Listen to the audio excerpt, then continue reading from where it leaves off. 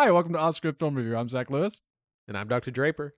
Today on the show, we're talking about Pathaan. For everybody out there, we saw RRR and they saw us and they were like, you guys don't know anything about Indian cinema. Well, we're back, all right? We're here to learn and grow and hopefully tell you whether or not Pathaan is worth your time because it's a pretty rad movie. We're also going to talk about the Super Bowl, a Super Bowl-sized trailer park. We've talked about the Super Bowl trailers in the past. It always runs the show long. We have no less than 11 top tier, right? Teasers, trailers, big game spots for you to see, for us to talk about. We can't actually run them on stream if you're watching on Facebook because we'll get copyright flagged and you'll never see this video again. But we're going to tell you about them and whether or not they're worth your time, or at least the movies inside of them. We're going to talk about Disney. Disney's in a weird spot right now. They just declared a bunch of loss of revenue and they're cutting jobs and subs are leaving Disney Plus. What's going on? And before we get to all that, we need to get to the news. And before the news, we need to talk about some personal news. I am moving. You might see boxes here in the house and some stuff is missing. And also, Andy's got a cold. We're like half a show this week, but we got a whole... We're going to make it to get through. I know. We're going to make it. We're going to be fine. You can tell I'm jazzed now. I drank like 2 cups of coffee. I'm ready to fly. So let's get into it. Our first story this week, a Spider-Man live action series is coming to Amazon. What? Spider-Man, most people I think is part of the Disney universe, but it is not. Spider-Man is owned by Sony. Sony has penned a deal with Amazon to bring Spider-Man Noir to Amazon as a series. Andy, what is Spider-Man Noir?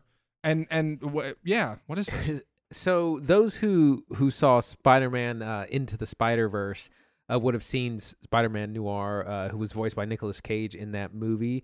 And he's in black and white, funny enough, in that film. And that's kind of that what is part of like this Marvel Noir universe that was created back around 2011. Spider-Man Noir lives in New York City during the Great Depression. He's older, kind of grizzled. He's bitten by a spider. It's very similar to the Spider-Man story. He's bitten by a spider and an artifact and, develops these superpowers. But it's 1920s, 1930s era, big trench coats and fedoras and all that kind of thing.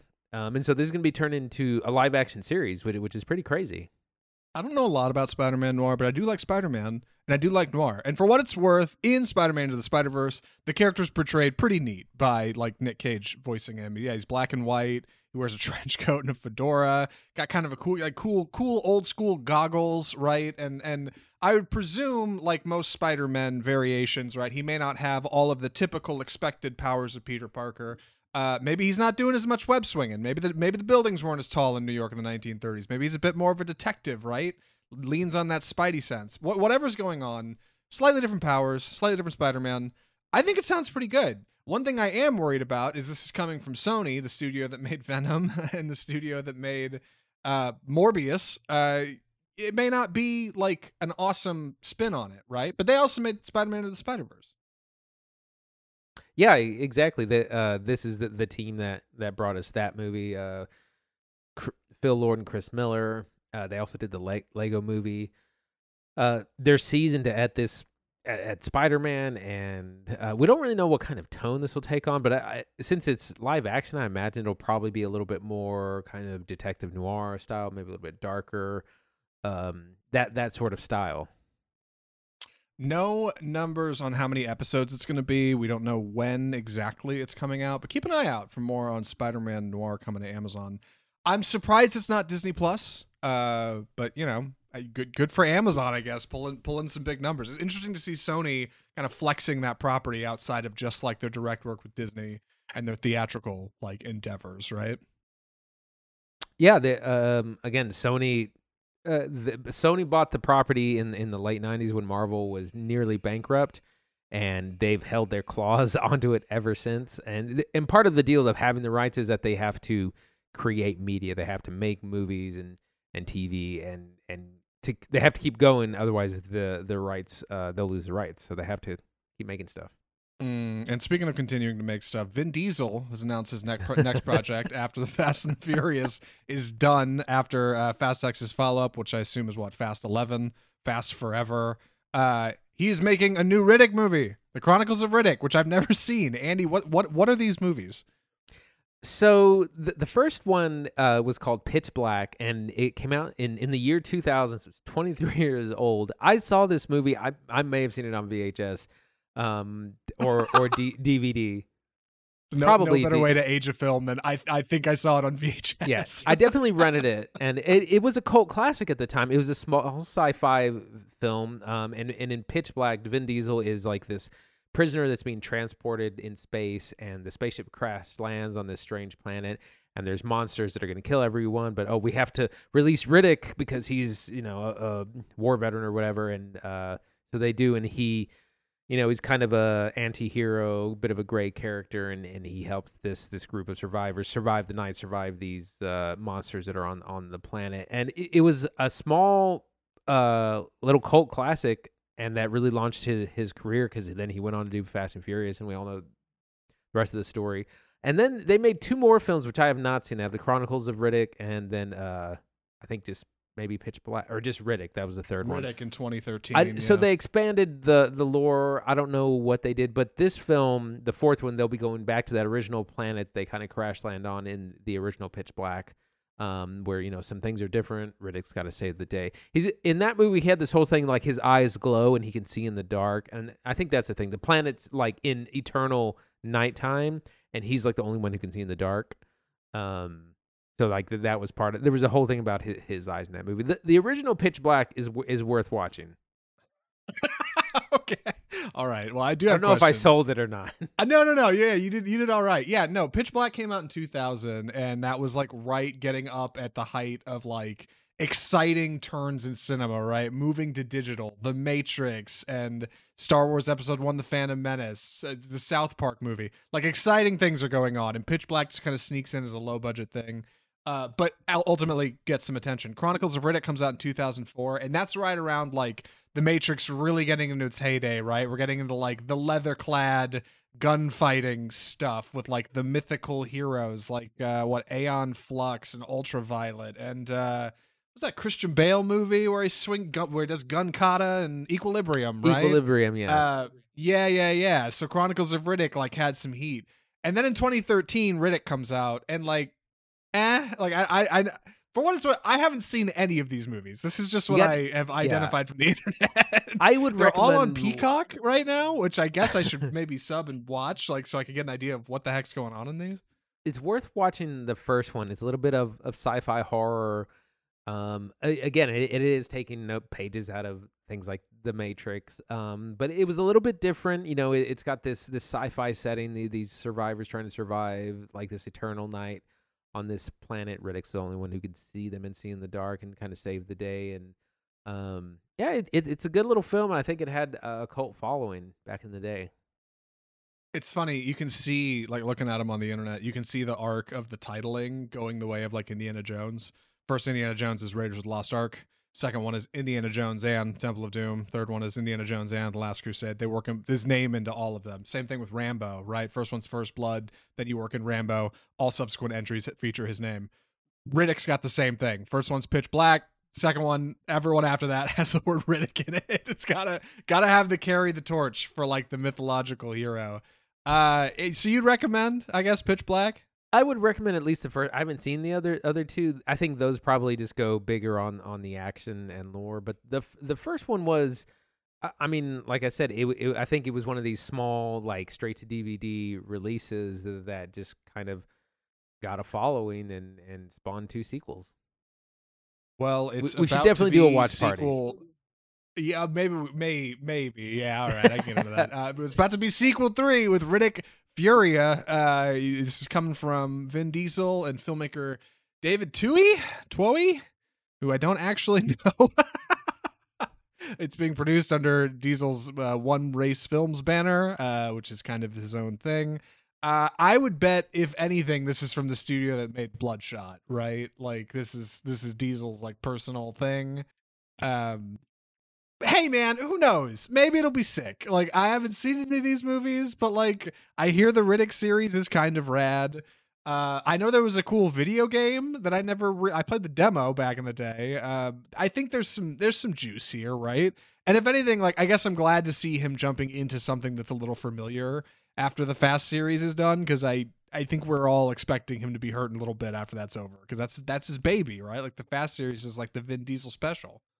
Yeah, that's probably what's happening here. Is he sees the twilight of the Fast and Furious series, and it's like, I gotta keep working. I need something else. What do I got in the bag? And he's got Riddick.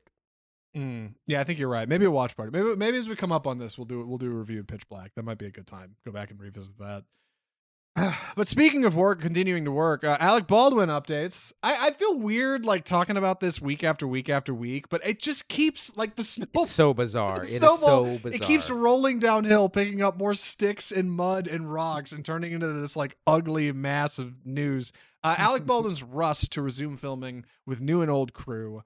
The Helena Hutchins, the cinematographer, who was horrifically killed on the set of Rust, is being replaced for the rest of the feature. They're gonna pick up production.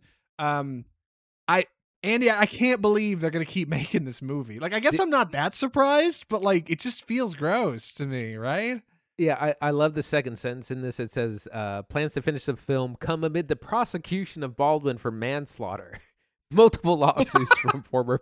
It's just like, oh my God, like this man's gonna be going on trial, and he's gonna be like shooting scenes between trial days. It's insane, but movies are expensive. I'm sure people put up a lot of money to get it done, and you can't just shut down production. I mean, you could, but you're probably going to owe a lot of money, or you're going to cost people a lot of money, and that's just the world we live in. And so they're moving forward with it, and it's really bizarre because like Helena Hutchinson's husband, his widower, he's like going to be listed as an executive producer, and also they're doing a documentary about her and about her death alongside this as well, which he's also like, the family is kind of benefiting off her death at this point, and I don't know if that's part of the compensation, but I mean, there seems to be no tears left over it. It's really bizarre. The other thing, the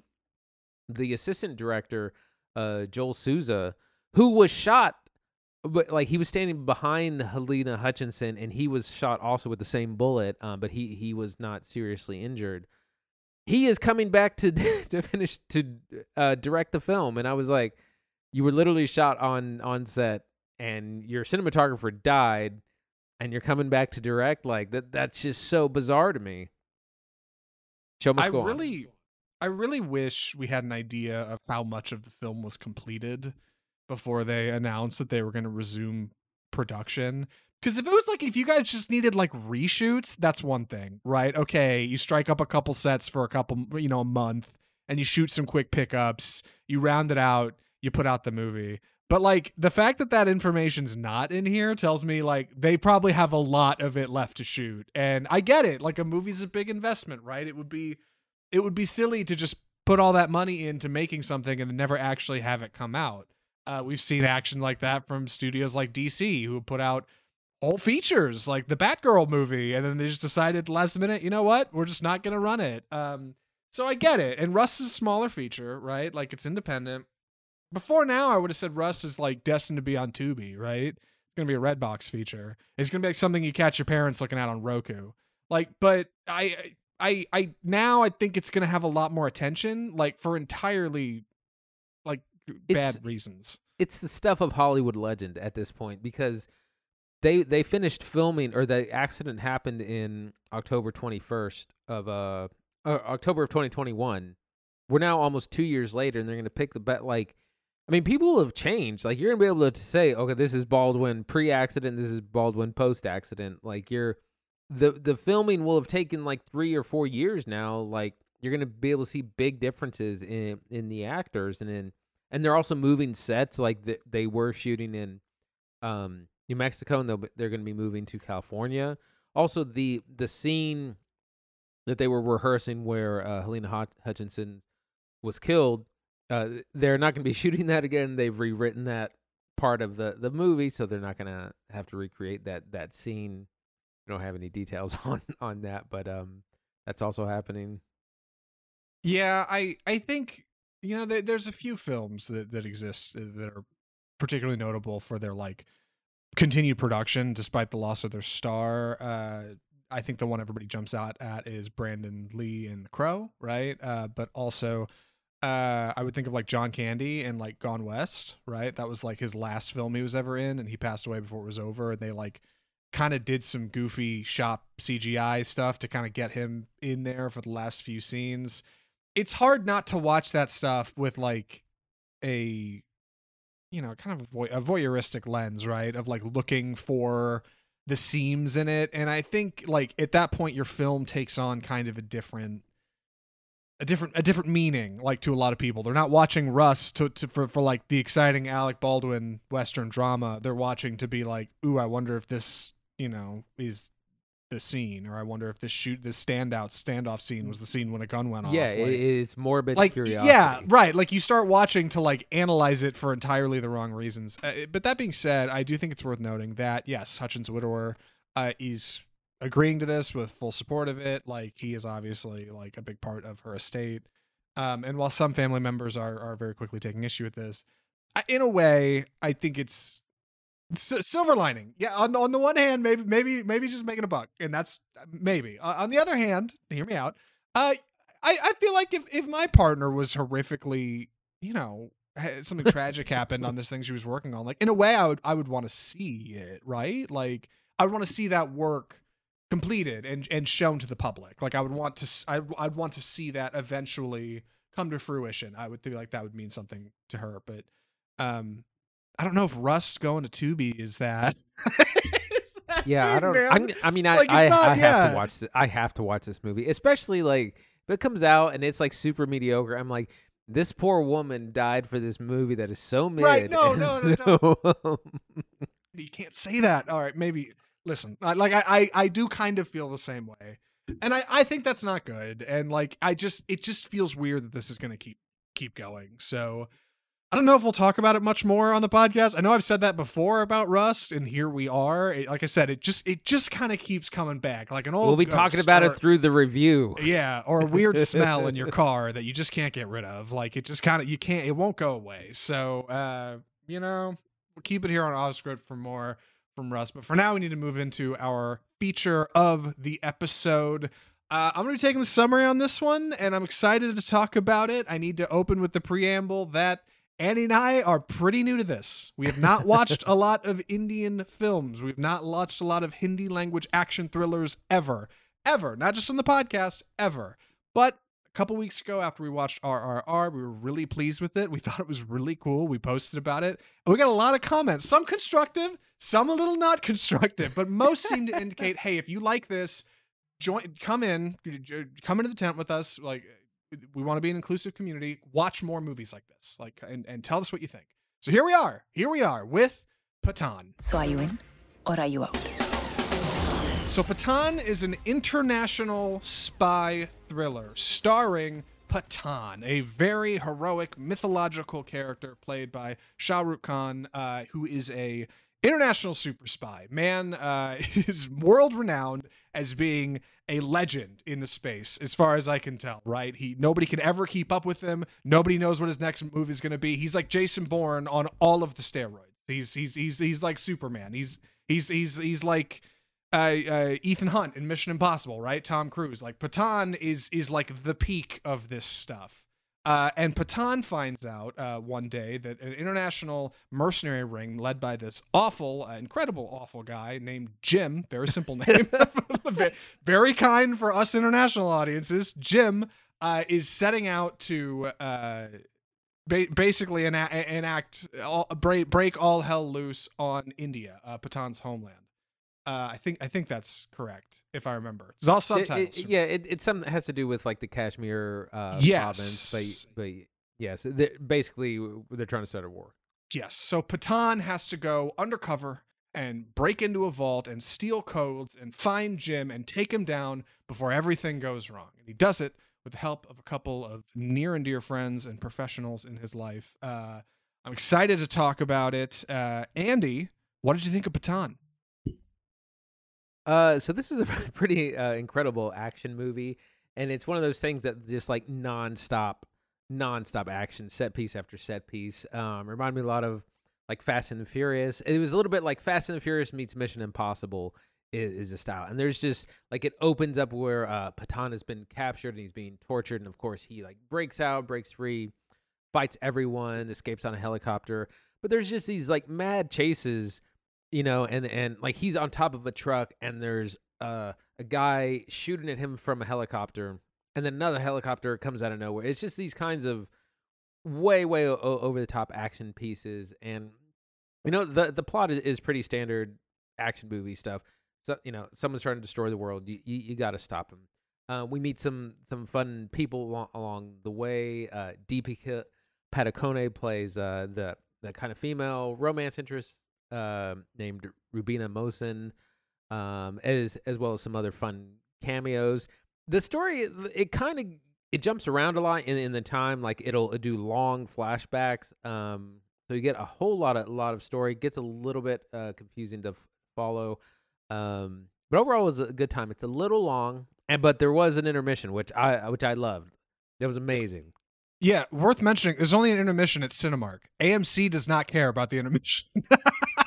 Oh, yours didn't have the intermission? No, the interval screen comes up, and then 4 seconds later, the movie resumes. There is no moment when you get up and leave. Like they're moving through those showtimes. It was criminal. I really wish I had been able to enjoy it. But yes, like RRR, there is an intermission. Yes, Patton is long. Like RRR, it is over 2.5 hours long. 2 hours 47, I think, off the top of my head. There is supposed to be a 10-minute intermission there. If you see it at Cinemark, you'll see it. If you see it at AMC, you won't. And overall, it is a global thriller. Lots of different locations: Turkey, Istanbul, Spain. I think they're in Portugal at one point. India, Palestine, Kashmir. They're all over the place. And like any good international spy thriller, Patton is constantly playing this game of cat and mouse with Jim. He's constantly trying to catch him and get one step ahead. And every time he almost gets there, he almost gets the thing he needs, right? He gets through the henchman, he gets over the thing, he gets on the jet ski or does whatever cool thing he has to do. Jim gets away. And it doesn't work the whole movie, of course. Eventually it has to come to a climactic and epic head, which it does. But it is a bit of a struggle watching them evade each other, especially because the movie starts and then it jumps 3 years in the past, and then it jumps 2 years forward, and then I think it goes one more year forward to catch up with where it needs to be. And that's a little messy at first. But overall, like, it does work for the through line of like character introduction. You meet Patton, you meet Patton's confidants, you understand how they come together and start working together, and then you get to know a little bit about Jim, and finally the big fight at the end, right? That's what we're looking for. Like, overall, it moves efficiently. But I think like RRR, this is a common trope in this genre that we're finding out is makes for a long movie. It makes it feel big and epic and action. Yeah, the runtime is definitely part of what makes it feel so big. It does a lot of cliche things. It does them pretty well. But for instance, Patton has been enlisted to create a super group of like, someone who we need a group that we got to bring people together to fight against whatever, but and so he's putting together an elite team. The Joint Operation and Covert Research Team, Joker for short. That's right. Which is great. Like, yeah, sure, man, Joker, I love it. So that's a trope we see a lot of times, but it's a lot of fun. Jim is played by John Abraham, who is also an Indian action star. Both of these people have been doing this for like 30 years. Like Shah Rukh Khan first started in like the 90s, and like he's in his late 50s and looks amazing. I thought he was mid 40s. Yes. Andy and I are not familiar with any of the actors in this film. We're not familiar with any of the filmmakers. This is new, uncharted waters for us. And one of the things that really stood out was just how good these guys move. And gals. Everybody's tremendous in this movie. But Shah Rukh Khan the choreography's nuts. Like, the fight choreography is so good. And whether they're on wires or doing something in slow motion, like, their movement feels incredibly fast because they're shooting at high frame rates. And then they can speed ramp up and down to slow motion really quickly. So somebody might go in for a kick and then it slows down to slow motion, then speeds right back up, and they slam them really fast. Everything feels really punchy. It feels really fast. It feels really epic. It feels very action. It reminded me a lot of how Zack Snyder's films work. Not only in their presentation of action, every hit feeling like huge and big and raw and real, but our characters feeling genuinely like mythological creatures, right? Like Patan is like he's like invincible. Like nobody can deal with him. Nobody can stop him. When Patan is after you, you might as well hang it up. He's like John Wick times 2.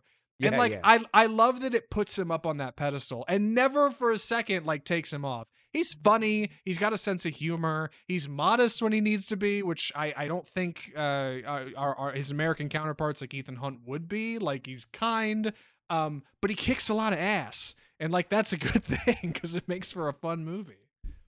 Yeah, that reminds me. I was gonna say that there's a little bit of romance with this kind of mysterious femme fatale played by Rubina, who there's a lot of crossing and double crossing and undouble crossing that happens. It gets a little confusing. But Rubina, who's played by Deepika Padukone, get her name right here. She's great too. Has a lot of action scenes. There's a great musical number in the middle and also at the end, which is standard for these movies. It's so funny or just different because it's like a music video just happens halfway through the movie, but it's great. It's right before the intermission comes up. But she's a lot of fun. She's got good action scenes. Like I said, they kind of have this semi-romance. Will they? Won't they? That kind of goes on through the whole time. Yes. Yeah, she's infatuated with Patan, or at least it seems in the opening, and he's like, whoa, hey, which again, I appreciate the modesty. I don't think it'd be that way if this movie's made here. It also would be way more expensive. This movie's made for like $30 million. Like it's crazy. Like it feels like in the action, it feels so much bigger, and especially in the locations where they go, like it feels so much larger. I know a bit of the action is definitely studio stuff. And there's some green screen. There's a sequence on top of a train, which is definitely, it's also another sequence on a truck now that I think about it. But that stuff looks good. That's the thing. And the action in it plays really well. So I don't really care that, like, they're not actually on top of a truck in Spain speeding down the highway.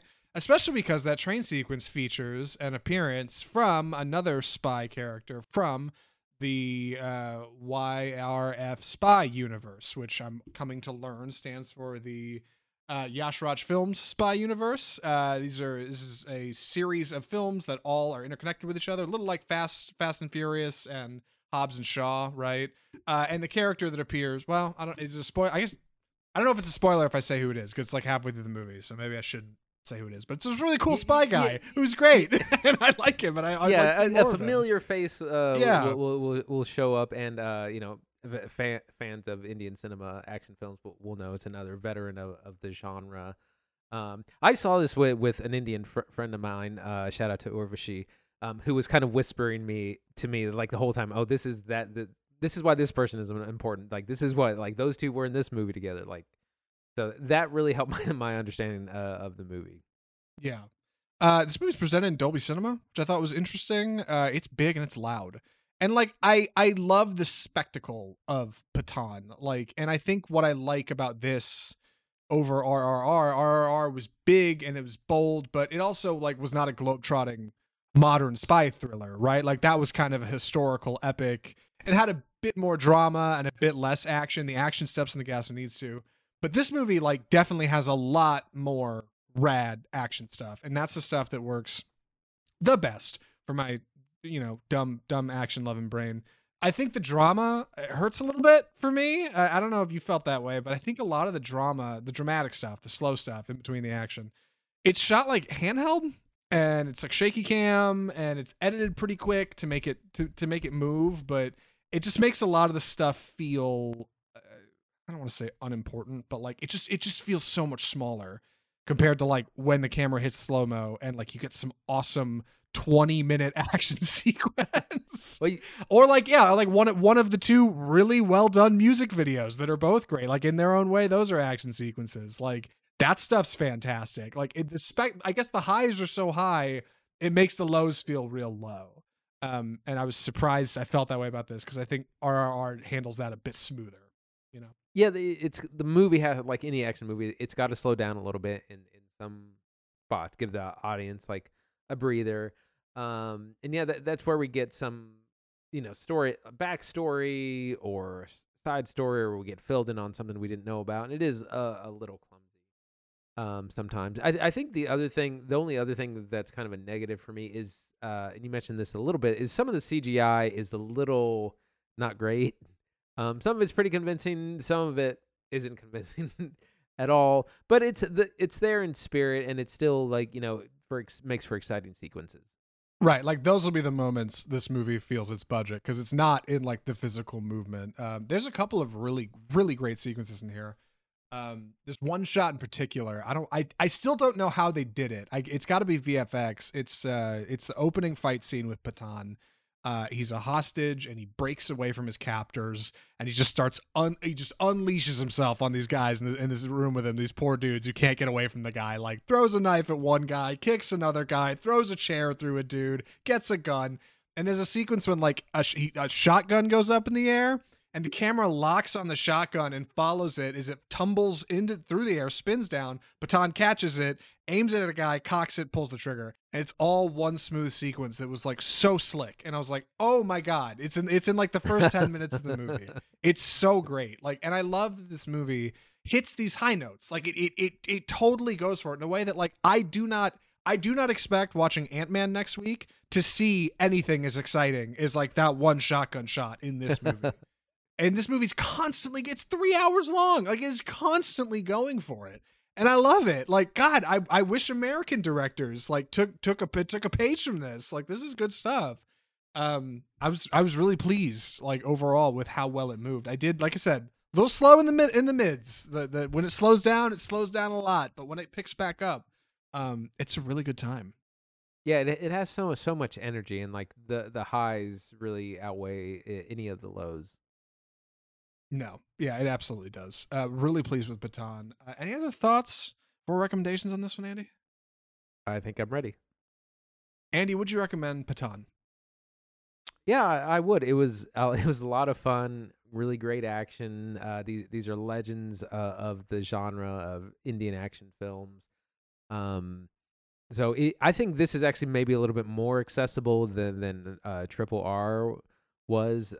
Because if you've seen an American action movie, this is going to follow a lot of that with, a lot of very different cultural things, but it's going to be more familiar with you than like I said, Triple R requires a lot of, I think, cultural and historical context.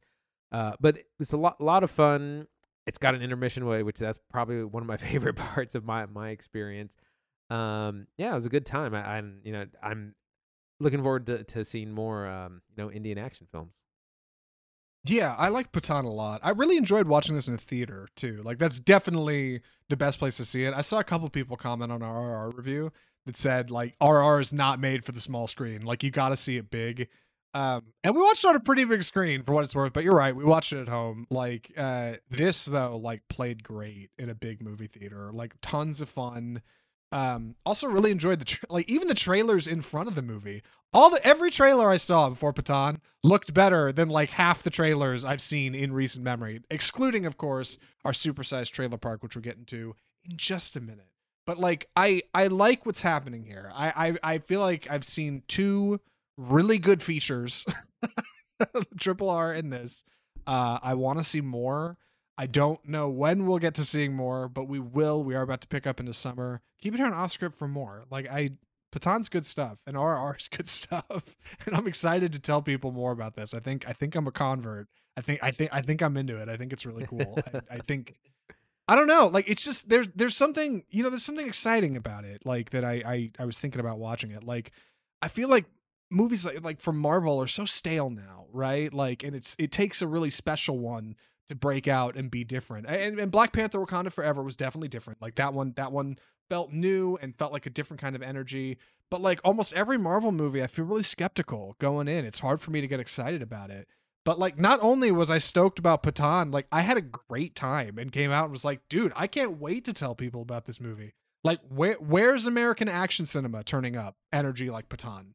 Like, I don't get it anymore. And like, I don't know. I think it's cool that these movies take like so much inspiration from films that are already becoming tired, right? To make something that like feels so fresh and like feels so new. And like, Patan's good stuff. Like, I'm into it. With that, we should move into our middle segment here. Andy, what's it time for? It's time for the death of cinema.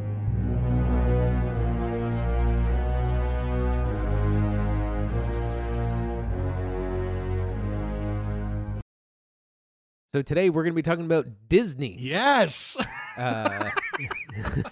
Disney recently had their earnings call earlier this week, and they had a lot of positive financial news, but also some bad news as well. Disney dropped 2.4 million subscribers in their first loss ever of the service, and Bob the Butcher, Bob Iger, is here. He's cutting jobs, he's cutting content, he's cutting spending, but he's also here to save Disney, and we're going to get into it.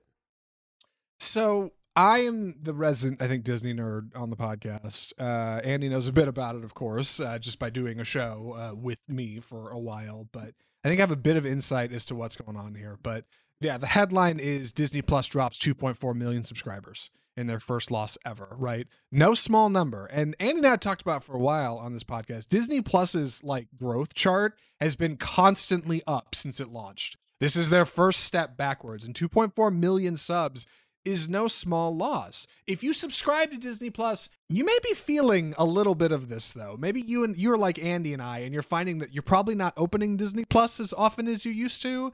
Maybe that initial kind of wave of being impressed by having access to the Disney Vault is kind of come and gone. And for what it's worth, you might not be watching as many Marvel shows as you were. Andy, do you have? I'm sure you have an example. Like this has happened to you. I know it's happened to me. I've cut back on a lot of my Disney Plus watching. I didn't watch She-Hulk or Miss Marvel, and I didn't watch Andor, which was apparently a really good Star Wars show. But see, that's part of the problem is I had to sit through a number of mediocre shows, and then I didn't really want to watch the good one when it came out because I'd been burned already. Yeah, I'm in the same boat. Like, I watched the first couple Marvel shows. We watched Loki for sure, which I'll probably tune in for season 2 of. We watched Mandalorian season 1. Season 2 is a bit of a struggle. We just got to a point where like we just kind of got tired, right? You get burnt out on it a little bit. And this stuff is the perfect thing to point at when people ask, hold on, why did Disney hire Bob Chapek as their CEO and then axe him like 2 years later? This is why. Because they saw this coming before all of us. Disney has not been growing. Like, they have been starting to stagnate. They're starting to slide backwards. And like any big company, that's unacceptable, right? Like, that can't happen. It has to be growth forever. They have to figure out how to get more people. And the answer is pretty simple. And I think Iger is opening up possibilities. We'll talk about more of that in a second. With like his suggestions that, hey, maybe we need to start going different directions. The problem is Disney has been making just a lot of the same content, squeezing the same blood from the same stone over and over and over again. Chapek actually said this was a big part of his strategy. He's going to lean on legacy properties and really like embrace nostalgia to get people to watch something that like they know and love. Like people are going to tune in for something they're familiar with. We just saw the Super Bowl. Nostalgia ads are in. People love it. The problem is, like, now we have like 4 Star Wars shows, and now we have like 8 Marvel shows, and people are just burnt on it. None of it feels special anymore. It feels like, okay, it's just another Marvel show. Okay, it's just another Star Wars show. That was the big reason nobody could get around to watching Andor. Nobody wanted to. We all saw Mandalorian, and we all saw Book of Boba Fett, and we're all like, Obi-Wan, and it's like, okay, now what? You know? Where is this going into a new space?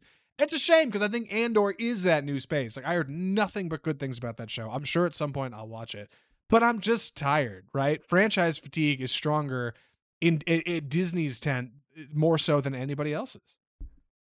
Well, it sets in also when you have mediocre content, like, the Obi-Wan show had like 3 good episodes and then like 3 filler episodes. And it's like, you got to have every single one be great. I'm watching The Last of Us right now, which I think a lot of people are, and every single episode is incredible. It's an incredible episode of TV every week, and you don't feel like you're just sitting through it until something good happens. I think it's one of the ways this is most evident is not in their Disney Plus offerings, but in their films. Everybody I've told this year that Disney is doing 5 Marvel movies, 5 comic book movies. Out of everybody I've told, how many do you think were like excited? Absolutely 0. Every single one of them had the same reaction. Sigh. What did I say? grown. I said, "Wake me in Phase 6." Yeah, wake like me when we get to Fantastic Four. we never got out of phase snore. That was it. We fell into it, and we're still in a deep sleep. And maybe Ant-Man will be that thing, right? We're reviewing it next week. I could I said at the end of the Baton review, I'm a little skeptical, but I still think, hey, maybe it'll have some heat. We're not going to talk about the Rotten score, but I think people are just getting tired of this stuff, and that means people aren't subbing as much, which means in the long run, people aren't going to the parks as much. Like, Disney fundamentally is a company built on two things: nostalgia and really cool new technology. And all they've been doing is nostalgia lately, and they've been doing a little new technology. And a lot of it's hidden. A lot of it's tough to see, right? Your average viewer knows nothing about what is that new light tech they use for the Mandalorian, the Void. Yeah, They like used it for the video game thing. yeah, they used it for the Batman. It's all over that movie, and it looks amazing. And it looks amazing in the Mandalorian. Like, that's a huge step in like filmmaking technology. Avatar 2, it takes incredible strides in like CGI and what's possible. That is a Disney production. But on the ground, like, your average viewer doesn't know any of that. They don't feel any of it. And like, Disney's got to make people feel stuff. That's the only way they go to the parks and they buy Mickey Mouse t-shirts. You gotta feel it. You gotta want it. Which also leads to them laying off 7,000 employees, which is crazy. 3% of their workforce. Now, that's global. It's worth mentioning. This is not just at the Disney Plus office. This is not just at the Pixar office. This is not just Disney Shanghai or Disney World or Disneyland. Like, this is all over the place. But they're tightening things up. And I don't think that's a good thing for anybody, because, those parks are already pretty expensive, and Disney Plus ain't getting any cheaper. So when you say, hey, we're cutting back on our end, I would hope that would mean, well, I would imagine that would mean some kind of noticeable cut on the consumer end, right? Like, in some fashion. Never, not in this lifetime. Well, I think, right, no, never. Except, of course, in how they announced their next films. Toy Story 5 in the works at Disney. Andy, I can't watch another Toy Story movie. I can't do it. The first three are it's a perfect trilogy, and then like 4 was fine, like wasn't bad, but it wasn't like a classic. And that's what that's what Pixar is known for making, or was known at least for a while, was that everything that come out is going to be like a new classic film. And now they're going back to the vault, and like, let's make more sequels, more things that are familiar. And oh gosh, I don't know. Yeah, I know. Like, on the one, and like I said, on the one hand, like, these are CGI films and they're really cool stuff. They're also making a Frozen 3, which doesn't really surprise me. Zootopia 2 is a surprise. I didn't think they were going to announce that. They did. They're making Toy Story 5, Frozen 3, Zootopia 2, and they're leaning on the nostalgia thing, but hopefully attracting some new audiences, I guess. Young kids, right, will be able to watch that stuff, but God, it's a lot of legacy sequels. It's a lot of legacy sequels. And for those who may not remember, Toy Story 2 was supposed to be direct to DVD. Toy Story 2 was a DVD feature up until they screened a rough cut of it in front of a board of Disney execs who lost their minds because Pixar had done so well. And they were like, we got to put this in theaters. Toy Story 3, nobody thought it would work. We were like, it's been too long. Who cares about Toy Story anymore? And it came out and was actually a really sweet thing. And Toy Story 4 was a stretch that is, I think, fine as a movie, and actually features some good animation, but like, it just doesn't have the smoke. And like, I don't know where Toy Story 5 is going. Like, we don't I don't know. I mean, Toy Story 4 fundamentally, you know what? I don't need to talk more about Toy Story. It's fine. What I think is interesting about this, go ahead. Well, part of what is in danger here is part of the reason that Disney is so important culturally is that it's so special to so many people's childhood. But the problem is that kind of depends on new properties. Like, like Frozen is a good example. That came out in 2013 or so. Massive, massive hit. Everyone every kid like under the age of 12 singing it for 2 years. Yeah. And those 12 kids are going to grow up and always remember that movie. But now what Disney movie in the last few years can you look at and be like, oh yeah, that movie represents my childhood? Not a whole lot. Nothing really comes to mind. And if Disney doesn't, I mean, it's fine for them to make sequels, but if they don't make original characters and properties and stories that new young kids can jump on without having to watch 4 other movies, like, they're going to be in trouble in like 10 to 20 years. Right. And like that legacy time is the biggest, like it's the biggest functional way Disney makes money. It's parents telling their kids, "Hey, I loved this Disney movie growing up. You should watch this Disney movie," right? It's parents taking their kids to Disneyland. It's parents like showing them, "Hey, this meant a lot to me and it meant a lot to my parents." Like when they were showing me this stuff. Disney is coming up on 100 years old. I mean, that is a big deal. Like if they're going to stay relevant, like they have to somehow move out of the constant sequel space, but also continue making profits at the pace when they've been making constant sequels. So like it's a weird line, and it seems like they're open to some possibilities. Bob Iger said that everything is on the table right now for Disney to make moves, including a potential sale of Hulu, which is insane to me. Disney owns Hulu. If you don't know that, that's the reason they can package Disney and Hulu and ESPN all together. Disney owns all of them, or at least they own a majority stake in Hulu. They have for a while. The idea of selling that and getting out of the Hulu business seems so bananas to me, right? Like that doesn't make any sense to me on paper. What do you think, Andy?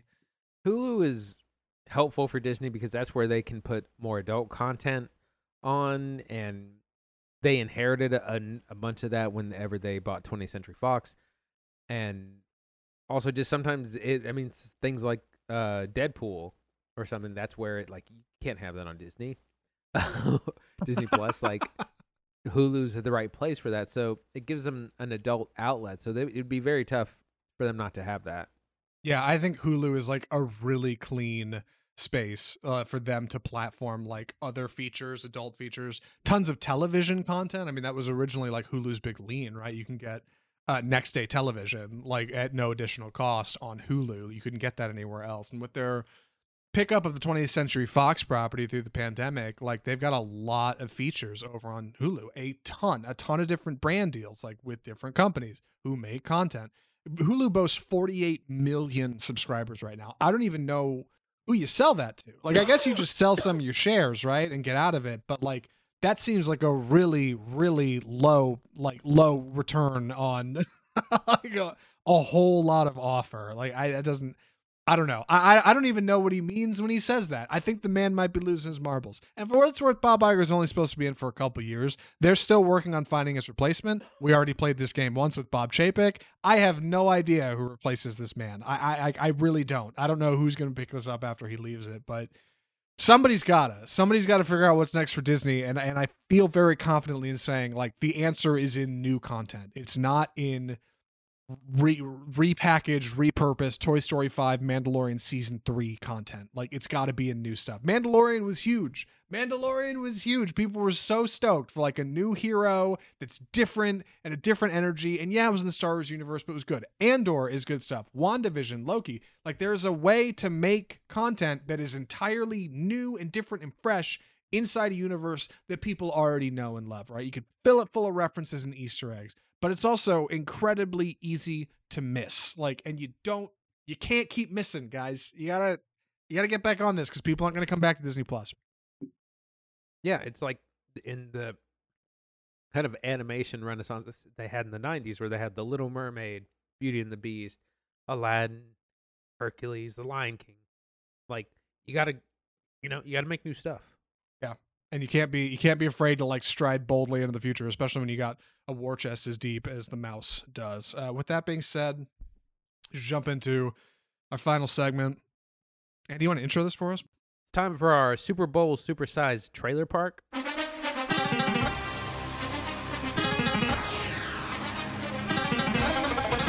I guess I can't play like Fox Sports music or anything, right? Over that, Probably not. No, I probably honestly, I'm not even sure I could put the word Super Bowl on screen. But you know what? We're here. What are we talking about? Like I said, 11 spots in the open. That's a big claim, and we got them all here. What's first on the list? All right. Actually, hold on. Wait. Did you even watch Super Bowl? No, I didn't either. Okay, cool. Just want to get that out of the way. We're modern men, all right? I'd rather stare at a wall than watch live TV in 2023. Like, I'm absolutely not watching. Earlier today, I had 2 Twitch streams going. One, I was following a chess tournament, and one was a video game thing on my computer. And I was like, that's where I am entertainment-wise in 2023, is I'm watching streams. I'm not as far from cable as you could be. Yeah. There were a couple. Yeah. we're gonna be looking at several full trailers, and then a number of TV spots that we saw air during the Super Bowl. Our first trailer, this actually came out right before the Super Bowl last week. It's called Air, and this is like the most eye-rolling dad movie I've ever seen. This is the story of Nike developing their shoe with Michael Jordan in the 80s. Stars Ben Affleck and Matt Damon. It's like Good Will Hunting, but not. But they're Ben Affleck is the president of Nike, and Matt Damon is the kind of scout who's the company's under you. How are we going to save Nike? And he's like, I got this idea, and I've been watching tapes, and there's this. And I hate movies like this because they're like, there's some guy named Michael Jordan. Anyone know that name? No, me neither. And it looks fine.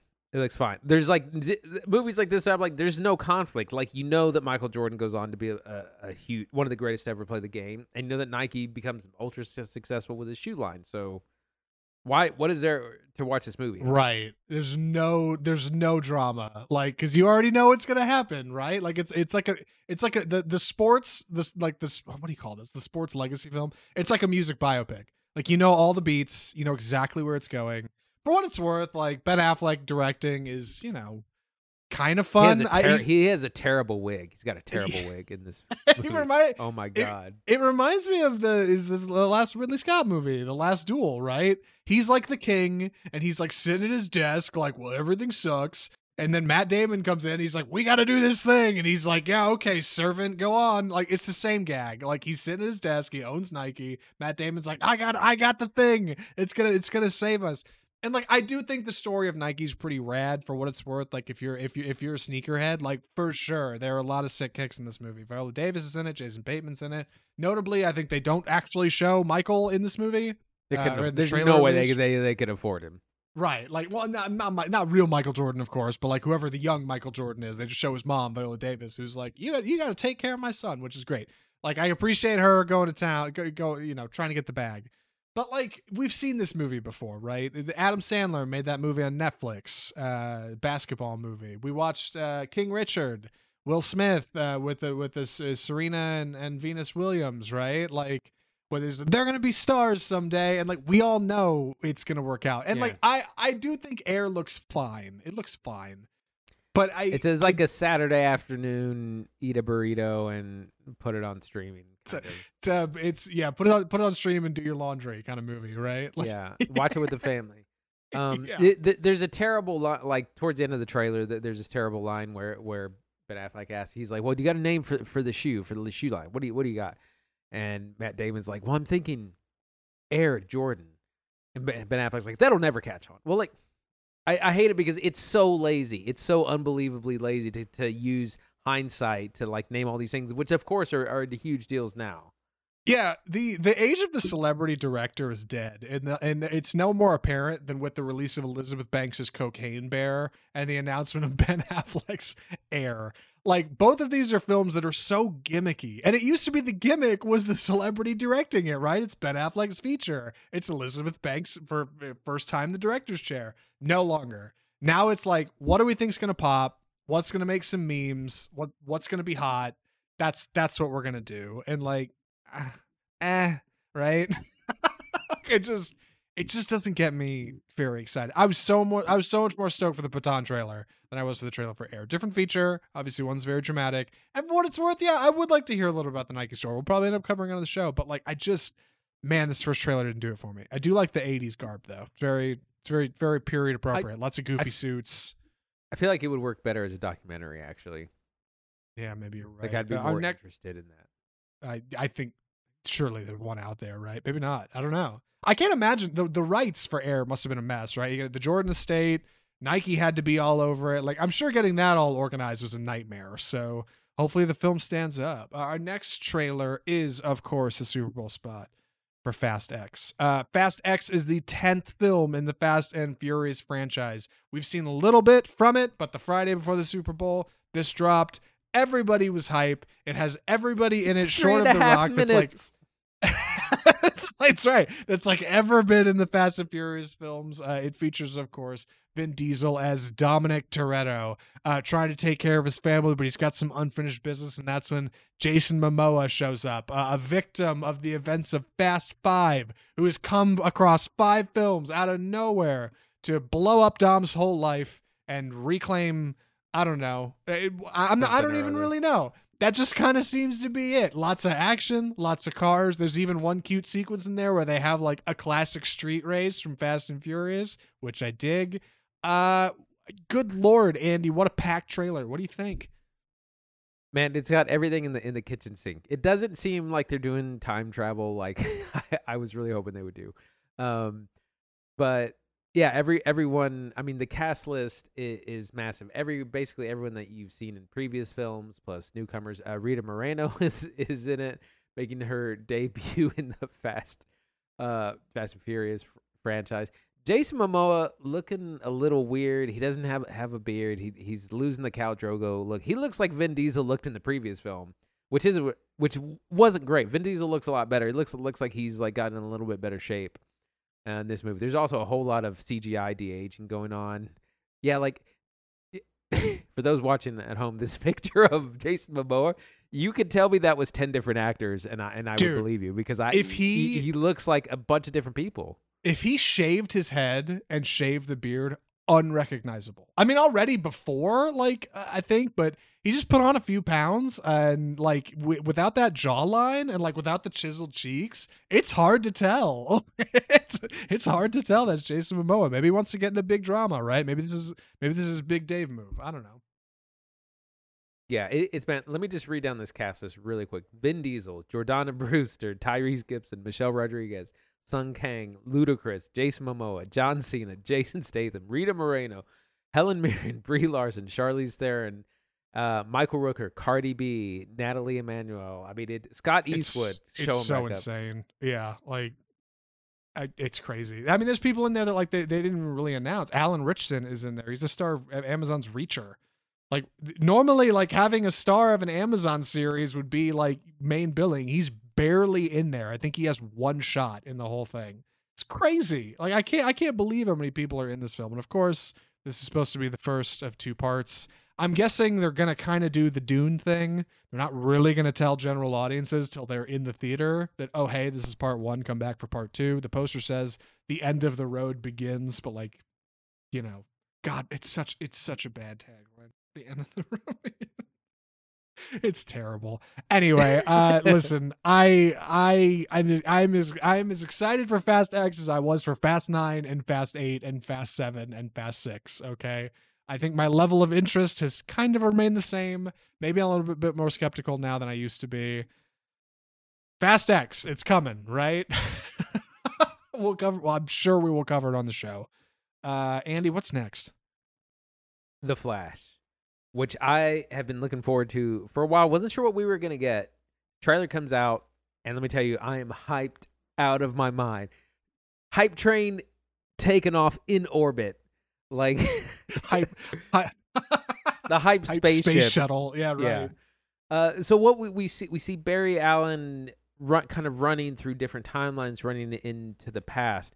And canonically, Barry Allen's mother is killed, and that's part of what actually turns him into the Flash. So he wants to try to go back in time and change things, save her from getting killed. When he does, he seems to break kind of the timeline. And to not get too into the weeds, we actually end up meeting some other heroes, namely Michael Keaton's Batman, who I thought was just going to maybe have a cameo in this film, and it looks like he has a pretty significant role.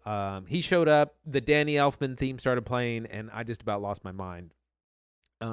We also see an appearance of Supergirl, played by Sasha Calle, who we haven't seen anything from her on screen. And most notably, it looks like they're going to be doing battle with Man of Steel's General Zod, played by Michael Shannon, from the first 2013 Man of Steel Superman movie, which kicked off the whole DCEU. So it looks like they've woven his character kind of back into things. Also, an appearance by Anche Trau as Feora Ul, which I was happy to see. But anyways, it looks epic. It looks crazy. There are 2 Ezra Millers in the movie. I'm super stoked for this. Zach? I can't believe how good this movie looks because it has everything going against it, right? Like the DC universe is collapsing. Half the stars of the former Justice League have functionally disgraced the franchise and left in terrible terms. Ezra Miller has a crime spree record longer than like a 5-star GTA run. And Michael Keaton is back as Batman, even though he was supposed to be, I guess, was in Batgirl. They shot that film. Here he is as the Bat once again. I can't believe how good this movie looks. It looks so cool. Like it is easily looks like probably the coolest film of the show. Like of the Super Bowl, this one stands out the most. The trailer's way too long. It has a whole inner trailer for Michael Keaton Batman in it, which is really weird. But somehow it looks rad. It's probably not even like. And it's funny. This isn't the first time DC has played this trick on me. There are a number of DC films I thought looked rad, and then I saw them and was like, "Wow, that did not work." Somehow this one looks cool, and it's weird because Flash is the comedic relief of Justice League, right? Like he's the butt of the joke usually, and somehow this looks like the greatest feature ever. Like I'm so bummed this isn't coming out in like 5 under years better ago. under better circumstances. Yeah, Right. Because there's a world where like this thing does something really cool and kicks off something really special.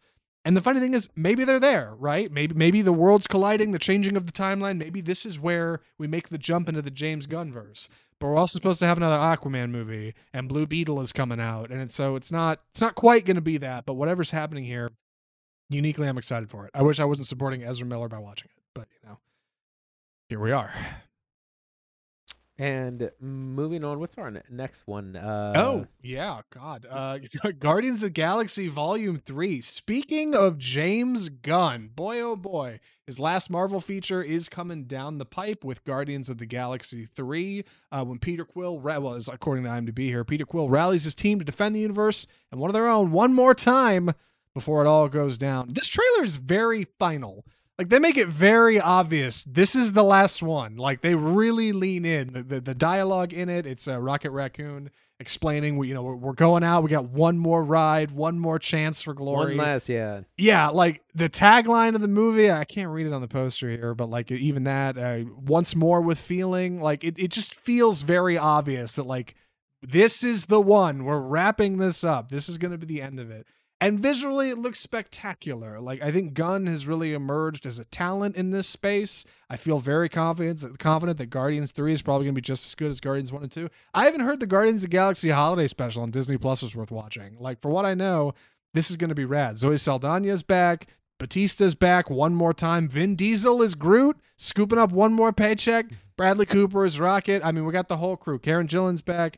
I think it'll be good stuff, at least from what I could tell. I hope it'll have more Gunn and less Marvel. You know what I mean? Yeah, we don't get a whole lot of plot, but we do get kind of feeling and tone. And you're exactly right. It seems like, gangs getting back together for one last heist or one last job, whatever. We may not all survive, but at least we'll have each other. I think this looks great. I'm pretty excited about this too. Yeah, like I think it'll be something spectacular. I'm looking forward to Will Poulter's Adam Warlock. Supposedly supposed to be much more like Rocket Raccoon oriented, which is a good time. Like I don't know, Guardians 3, like Guardians 1 and 2 are solid. I feel confident about Guardians 3. I hope it's a good, satisfying ending for what's going on. I guess now we jump into TV spots. That's going to be our 4 big trailers from here. It's like what they call the big game spot, right? Like studio buys a 30-second slot to advertise in the Super Bowl. They just give you a little bit of something. This is how Old was revealed last year at the Super Bowl, and Shyamalan's last feature before Knock at the Cabin, of course. And this year we got some exciting ones. They're not too shabby. Andy, you want to you break into the first one here? Yeah, we got a 30-second spot for Indiana Jones and the Dial of Destiny. This didn't really reveal too much. We do get Indiana Jones saying, "Oh, you again," to Mads Mikkelsen's kind of Nazi character. It looks like they have duked it out before in the past in young Indy. I'm still holding out on time travel on this movie as well.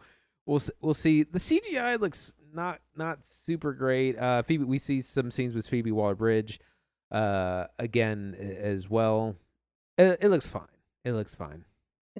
Yeah, I'm in the same boat with Andy. I still think it's going to be young Indy fights old Indy, and I will stand up and dump my popcorn out and walk out of the movie theater, and that will be the last Indiana Jones film I watch. No, I will obviously watch the whole thing, but I'm definitely skeptical. I shouldn't be. Like, for what it's worth, the trailer looks solid. God, that John Williams score does so much work in the Indy 5 trailer. Like, it's so sweeping and bombastic. And in many ways, Indy 5 is not only Harrison Ford saying goodbye to the character, but John Williams wishing a long farewell to his career. This is his last score, which is a really big deal. I can't wait to hear it. I'm almost more excited about the score than I am the feature.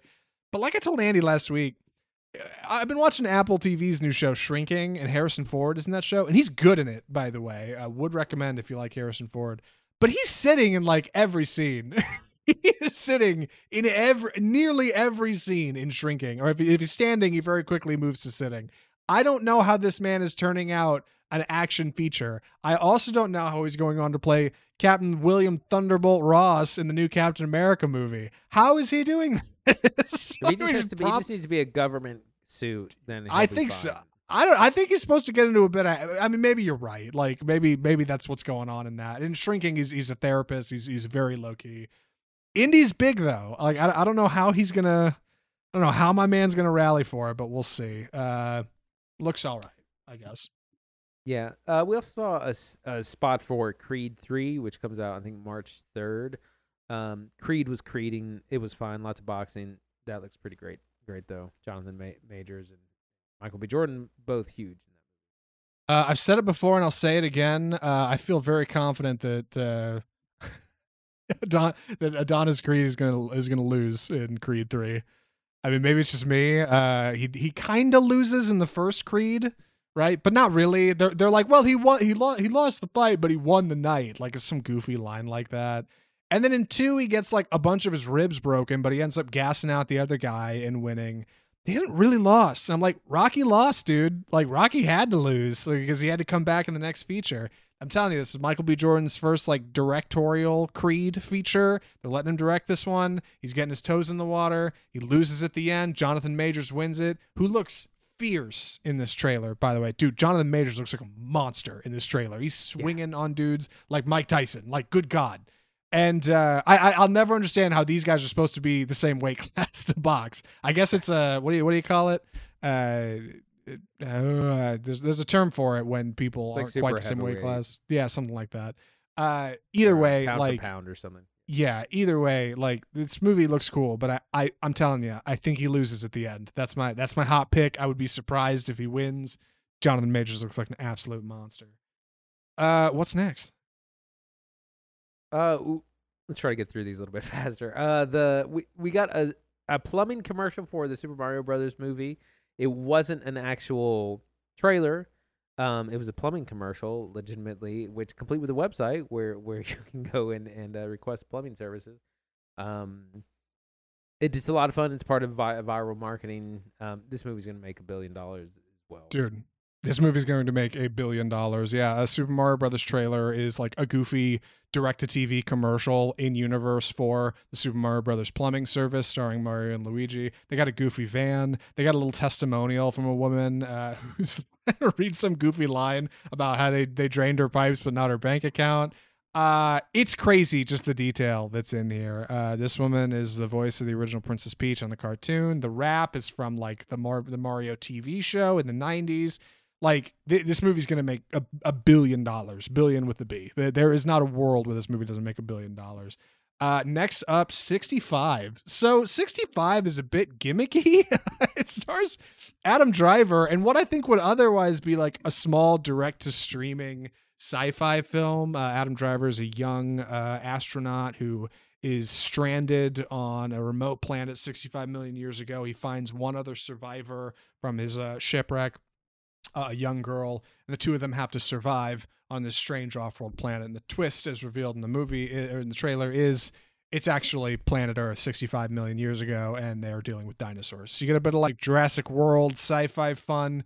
It looks okay. It looks like there's like 2 or 3 kind of action sequences when really all they're doing is running away, right? You're not gonna fist fight a T-Rex.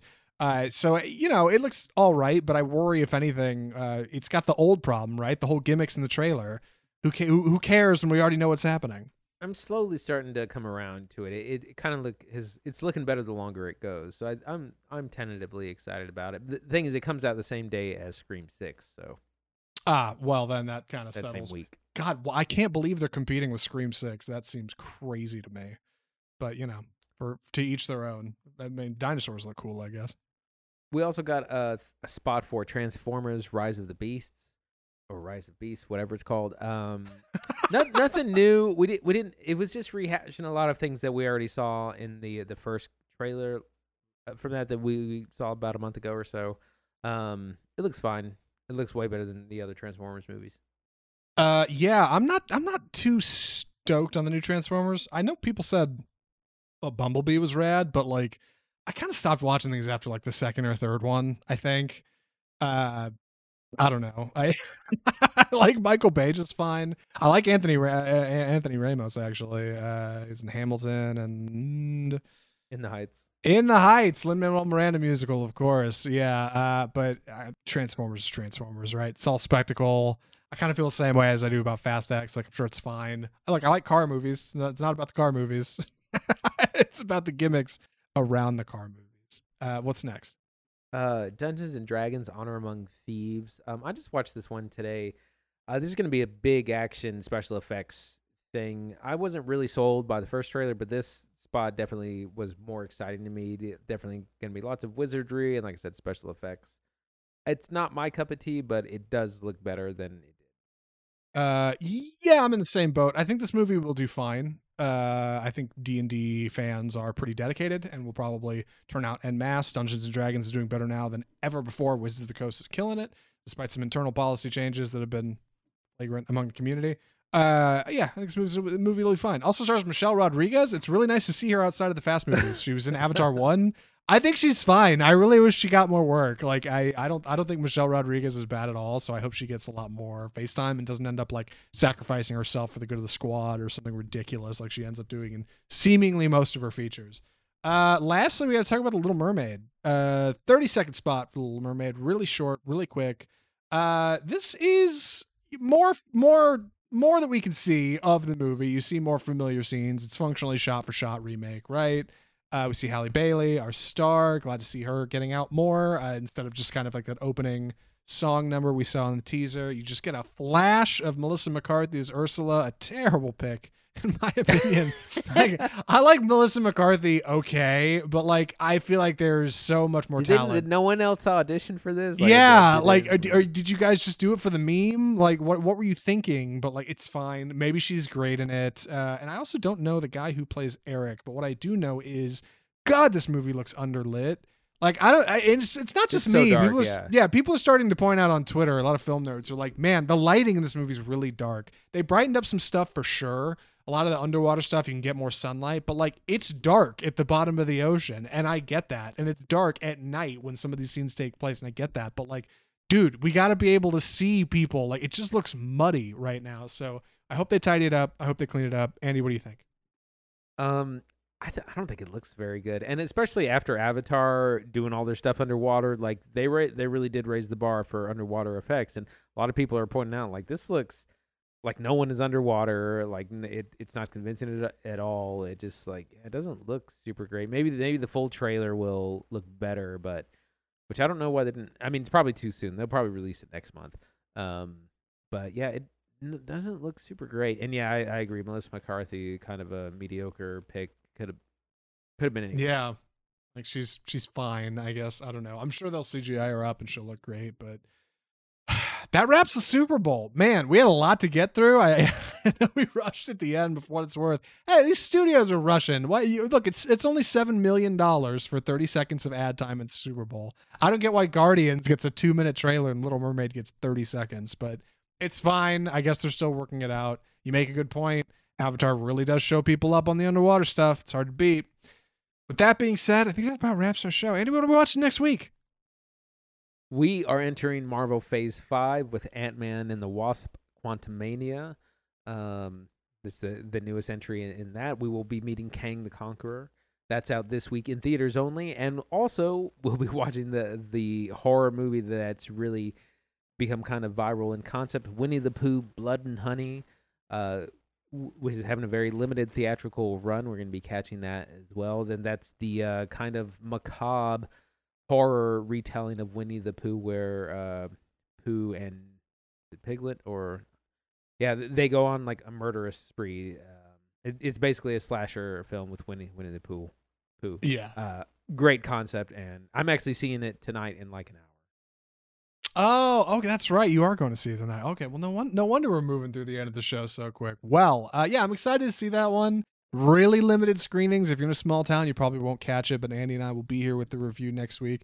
And Ant-Man, with the start of the new Marvel phase, right? This is the thing. This is the heat, and Kang's supposed to be a big deal in it, so hopefully it's a good time. If you enjoyed the show today, if you liked our review of Patton, if you didn't like it, if you like our Super Bowl spots, our thoughts on Disney, or any other stories we covered this week, give us a follow on Facebook, where we live stream the show every Tuesday or Wednesday in this case, because again, moving. Apologies.